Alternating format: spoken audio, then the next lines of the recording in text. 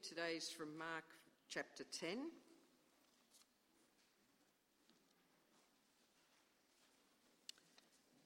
Mark chapter 10 verse 17. Yes.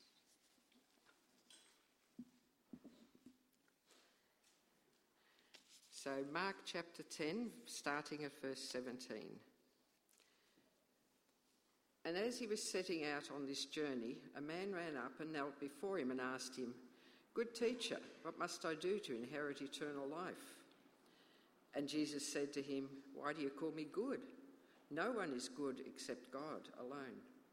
You know the commandments: do not murder, do not commit adultery, do not steal, do not bear false witness, do not defraud, honour your father and mother." And he said to him, "Teacher, all those I have kept from my youth." And Jesus looked at him, loved him, and said to him, "You lack one thing. Go, sell all that you have and give to the poor, and you will have treasure in heaven, and come, follow me." Disheartened by the saying, he went away sorrowfully, for he had great possessions.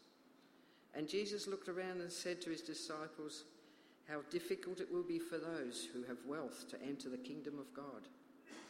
And the disciples were amazed at his words.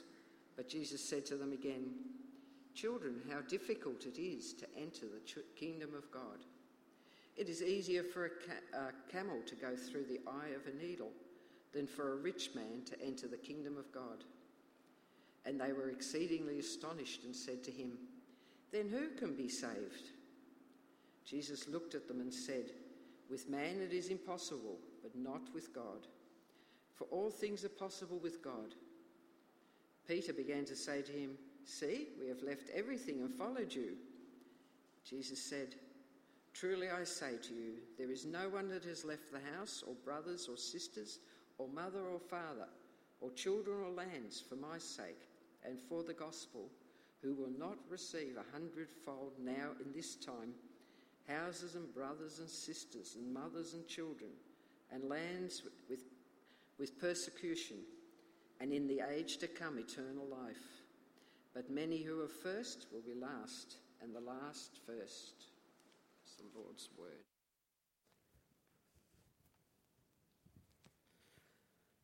Thanks, Maria. It'd be really helpful to keep your Bible open there at Mark 10. We're going to particularly focus this morning on verses 28 to 31, right at the end there. So Peter's statement and then the response of Jesus at the end of that section there. If you're new, if you're visiting here, we have, over the last number of weeks, been looking at our church mission statement to make and mature and mobilize committed followers of Jesus. And over that time, we've unpacked make and mature and mobilize. Today, we're really unpacking the last part of that statement, committed followers of Jesus. So we're going to open up this passage to do that. And before we do that, let's pray. Lord God, thank you that we have your word. We thank you that you are the God who speaks, who has spoken in the past, who's caused your word to be recorded and kept, and the God who speaks today through your word and through the work of the Holy Spirit. So Lord God, we do pray this morning that you would speak to us. You would give us attentiveness, ears to hear. Lord God, that you would speak and change our hearts, that we might follow Jesus. We ask this in his name. Amen. My guess this morning, as I look out and as we look at this passage, is that many of us have come up against things in our life that are tough, that are difficult. I can guess that with a certain amount of confidence because many of us know that is generally that is how life can go. There are things that are sometimes, maybe even often, that are hard work. But I wonder if we've ever come up to a point in one of these difficult moments, tackling one of these difficult things, when we've asked the question, is it worth it? Is it worth it doing this thing? Maybe that's just a really, really tough workplace. A workplace where the boss is always on our back. A workplace where there is tension, we don't know what we're doing. Maybe it's even a workplace where we're ostracized for our faith in Jesus. And we ask the question, is it worth it in this job? Maybe it's at a time where we've been training for an event, for a race or a sports event. And we think about all of the hard yards that we have to put in. All of the other things that we have to sacrifice for it. We think about the injuries, those times of training. We get to the point we ask, well, is this really worth it? For some of us, it might be in the area of a relationship. We might have had a relationship that just got strained and it was hard work. It wasn't as easy as it used to be. We always seem to be giving out, and we just ask that question, is it actually worth it? Could be with a whole lot of areas in life. Could be in our studies. Could be in our schoolwork. Could even be in the church. But this morning, we want to ask that question in the most significant and important way that we can. We want to ask it about being a follower of Jesus Christ. Is being a follower of Jesus Christ actually worth it? If the calling is to make, mature, and mobilize, and that's not easy, is it actually worth the effort? Well, every time we ask that question, you and I, about anything in life, we do a very quick calculation. We do a calculation of what does it cost us and what do we get out of it? What do we give and what do we gain in return? And this morning, that's what we're going to be doing about following Jesus. And in many ways, that's actually the question that Peter is asking here in verse 28 as he blurts out. You remember that we just had that story of that guy who comes to Jesus and asks the question, what do I have to do to inherit eternal life? He's a young guy, he's a rich guy, and he's a morally good guy. He's got everything going for him, and yet Jesus tells him to sell everything he has, give it to the poor, and follow him. Well, this puts the disciples in a moment of absolute crisis. Not for the first time and not for the last time, but it throws them into this crisis. Who then can follow Jesus? Who can have eternal life? Jesus says how hard it is for rich people to enter the kingdom of heaven. Well, what about everybody else then? If the sign of blessing from God is not good enough, what is? And so Peter asks that question. Well, he makes that statement. He's really saying, but Jesus, what about us? We have left everything and followed you. Well, today we're going to unpack the answer that Jesus gives him. And that answer comes in two parts. And the first part of that answer is that Jesus affirms that following him comes with great cost. Following him comes with tremendous sacrifice. You're right, he's saying to Jesus. In order to follow me, you have to leave everything else behind. Have a look at what Jesus says here, starting in verse 29. He says, truly, I say to you, there is no one who has left house or brothers or sisters or mother or father or children or lands for my sake and for the gospel. What is Jesus talking about here? He's talking about leaving. He's talking about leaving family. He's talking about leaving our homes. He's talking about leaving our financial security and stability. What does he mean? Is Jesus actually saying that we're not really a follower unless we give this all up? Are we just like half-hearted disciples if we haven't left our family behind, if we haven't abandoned our home and kind of live on the street? Well, it's no coincidence the two things that Jesus here chooses to talk about leaving behind. Because then, as is today, he's talking about two of the greatest pulls, two of the greatest draws on our life and on our heart. Why do we have so much in our news today about the housing market? Why is it that we cannot go barely a day to hearing about house prices in Melbourne or Sydney or anywhere else in the country? Why are interest rates and bank lending front page news almost every single week? It's because our homes are precious and dear to us. They are, for many of us, our one major financial asset. They mean so much to us in terms of financial security and independence and a backstop. They are often a retirement plan. They give us the sense that we're okay if we have this house. And so often something that is actually good and not a bad thing becomes an idol for us. Something that we place our hope in. We find our security in. We love and desire and long for over and over again. The very things that we are created to find in God, we so often are looking for in our home and in our financial security.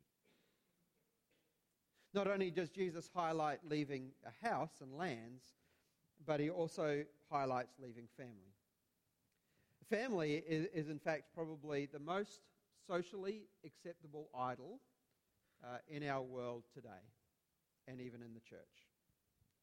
We will do anything for our families. We love our families. We sacrifice for our families. And so often, we are finding our peace, our hope, our joy, our comfort in our family rather than in the God who has given it to us. Now, hear me out here. Don't hear me say that a house and family are wrong. They are not. They can be absolute blessings and gifts from God. They are blessings to be enjoyed and used for the purposes of God. But they are not God. They did not create us. They will not love us as God loves us. They will never rescue us like God rescues us. You see, to follow Jesus is to hold on to these things lightly and in their proper context. To leave them behind to follow Jesus may sometimes mean literally. There may be occasions when the follower of Jesus has to leave behind family. Maybe they are rejected by family. Maybe it's that God calls them to serve in a different place, even in a different country. Maybe at times there is the call to leave a house behind, serve God, to give it up for the sake of Christ and His kingdom. But always, it is to hold on to these things lightly so that they don't take the place of God. They don't stop us from following Jesus. Jesus says that everyone who does this for His sake and for the sake of the gospel, for His sake and the sake of the gospel, we leave behind everything else to follow Him. And he includes in the next verse as well, you could get that with persecutions as well. Not only do you leave it, but you can be hated for it as well. Jesus is affirming what Peter says here. There is great cost in following him. It's the cost that the young man, the rich man, the morally good man, it's the cost that he was not willing to pay.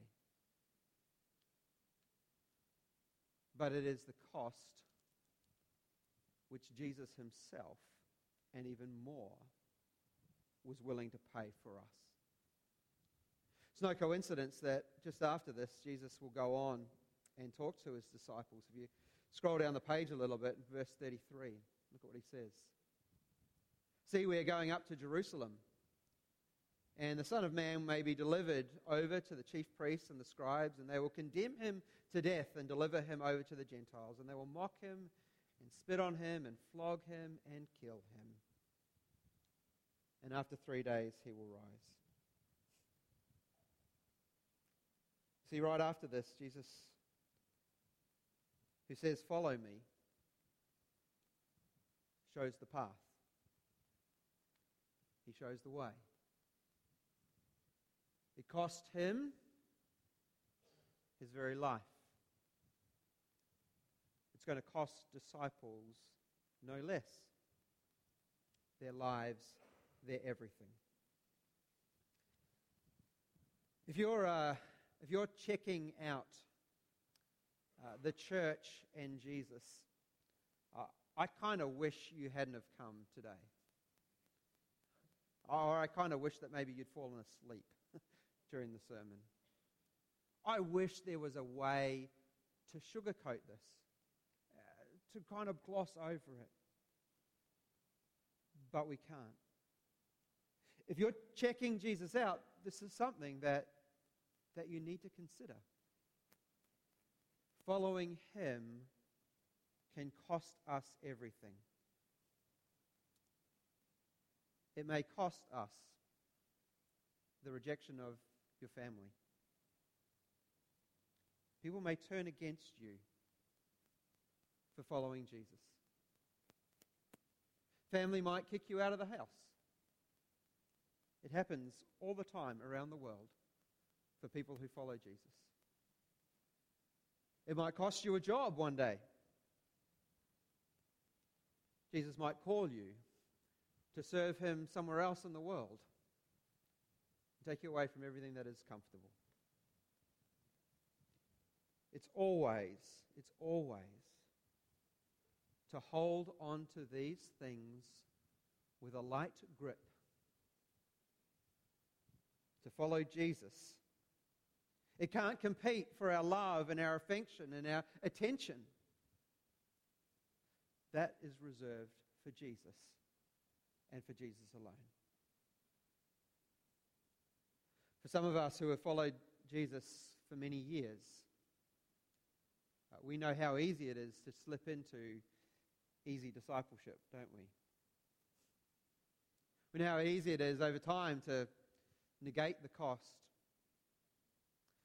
Come to church, be happy, sing songs, carry on with the rest of our life like it makes no difference. Jesus is challenging that. There's no such thing as easy discipleship. It costs us. Clarifying our mission has actually made things harder for us as a church. There could be a time when we ask the question, when we say, I wish we hadn't done that. I wish we could go back to the way that things were before. I wish we could just have sermons about God's love, not demands. Where the bar is low for serving and relationships. Where church life is just easy. We don't have to give money for interns or for missions. There's been times when I've already said that. I wish we could go back to it just being easy. But if Jesus calls us, he calls us to make and mature and to mobilize. And he calls us to be committed followers of Christ. those who leave everything behind to follow him. Before we go on to point number 2, I see a lot of people shivering. Daryl, do you want to turn off the aircon for a moment? We don't seem to have an in-between city. Either you swelter or you freeze. So we'll just turn it on and off all the time. Well, the question that we started with actually seems really important at the moment, doesn't it? One that we need to wrestle with. If that is the cost, if that is what being a committed follower of Jesus looks like, then the question we've got to ask, is it worth it? The same question you and I ask when we flick through a catalogue at all the nice things there. The same question that kids ask when they have their pocket money in front of the lolly shop. The same question that we ask every time we spend energy and effort and time into something. Is it worth it? So what did Jesus say? The answer that he gives actually comes to us in 2 parts. And the first part is he talks about what we gain now in this time. If you have a look there at verse 30. He says, talked about what we'll leave for his sake and the sake of the gospel, who will not receive 100-fold now in this time. Houses and brothers and sisters and mothers and children and lands.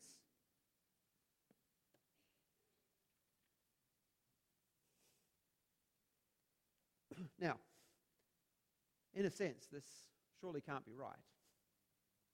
Jesus surely can't be offering 100 times all that we give to him. If it is, then maybe the televangelists and the prosperity preachers have it right. Give to Jesus and you're going to get it all back. Maybe my application every Sunday should be give $1,000 to the church and you'll get $100,000 back from God. That would solve a whole lot of issues all around the place. How do we marry this with Jesus saying you've got to leave everything behind? Is it leave so that you gain the same things back again? Well, let's have a look, and let's actually start with the easy part of that answer. Let's start with the brothers and the sisters and the mothers and children. What is Jesus talking about here? He's saying whatever you have to leave behind in your family, you gain 100-fold in the new community, in the new family that you become a part of in Jesus. Whatever it is that you've given away or left because of Christ, you will gain in the new family of God, a spiritual family whose joy and whose priority is the same as yours. Mothers, brothers, sisters, children, found in the people of God. Now, some of us, we have the wonderful privilege that those two families overlap. Our physical, earthly family overlaps with our spiritual family. And how incredibly good is that? What a tremendous blessing that actually is. But for some of us, the pain and the reality of leaving our earthly family behind for the sake of Jesus, this is an incredible comfort and an incredible joy.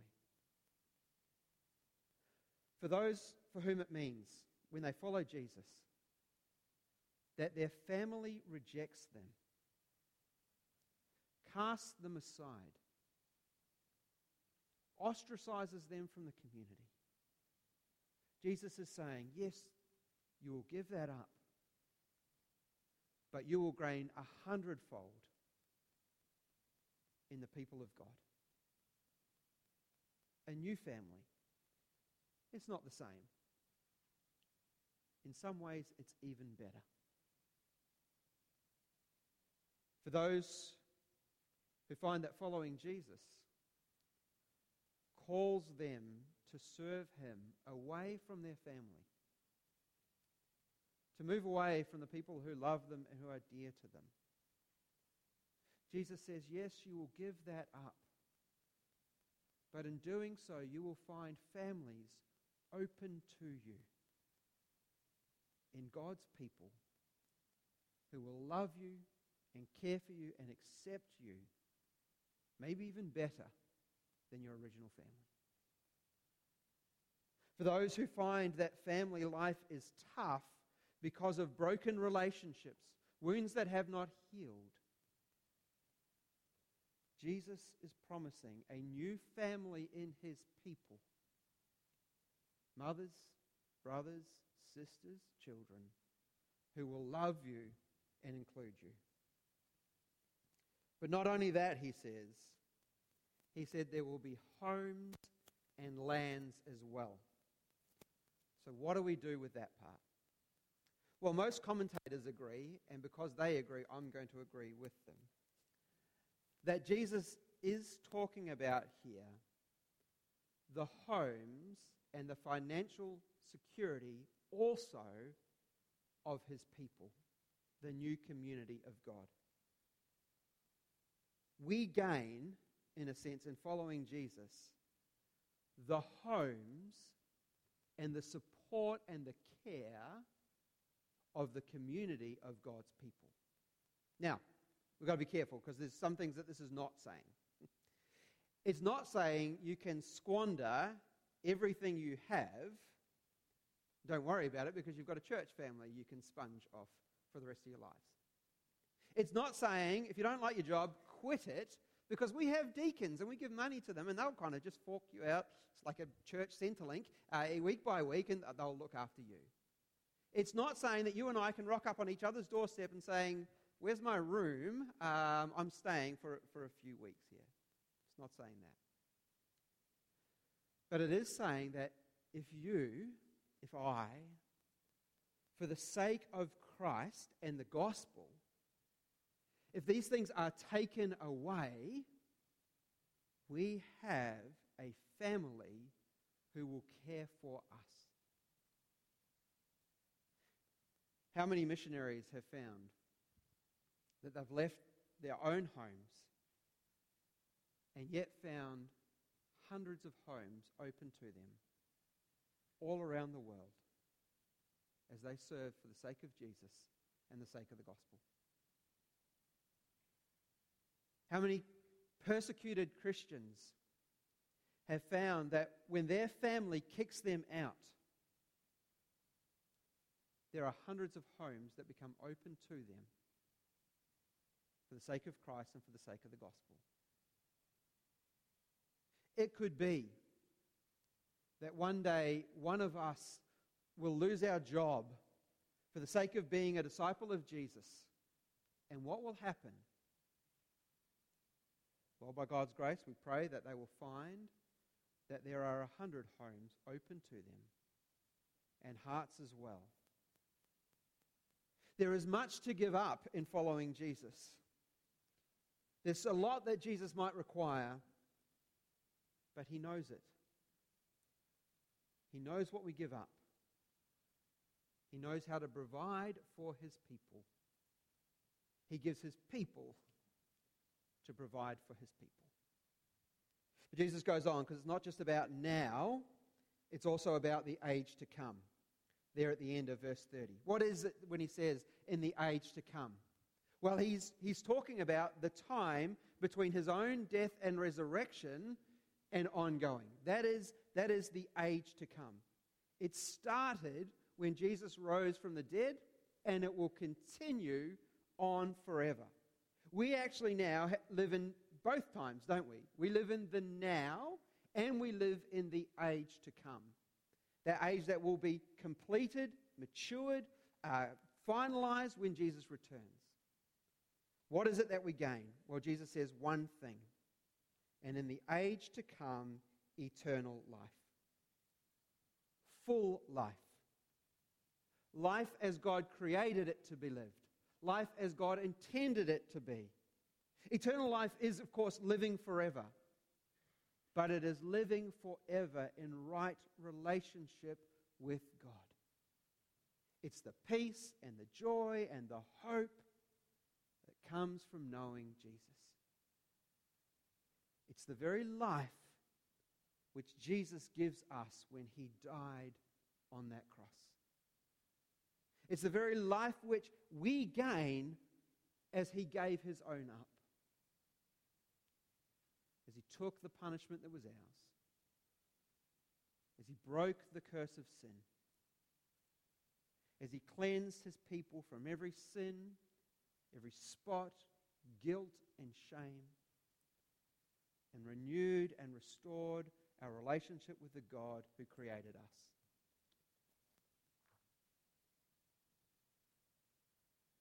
It's the forgiveness and the cleansing and the newness of life that comes from knowing Jesus. That event, his death and his resurrection, that turns everything on its head. And in fact, it turns the world on its head. It probably turns the world the right way up for the very first time. And that's where Jesus finishes. But many who are first will be last, and the last will be first. His work changes the world. It changes the way that things work. Where those who are downtrodden, those who lose everything for the sake of Jesus and the gospel, have a place in his kingdom and in his family forever. So if you're considering following Jesus at the moment, yes, there's a great cost. He will ask you to let go of everything else for it. But he will give you more than you ever gave up.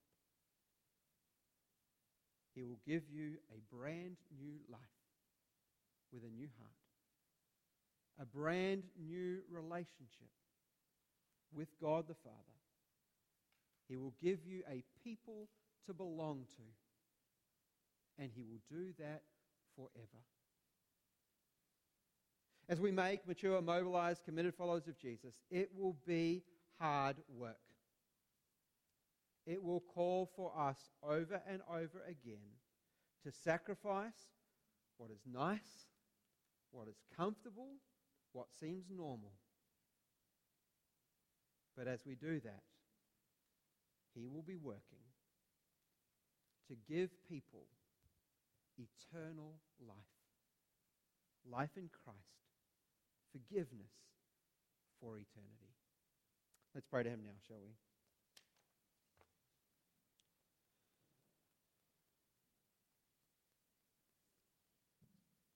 Lord God, this morning we acknowledge that the cost of following Jesus can often be overwhelming.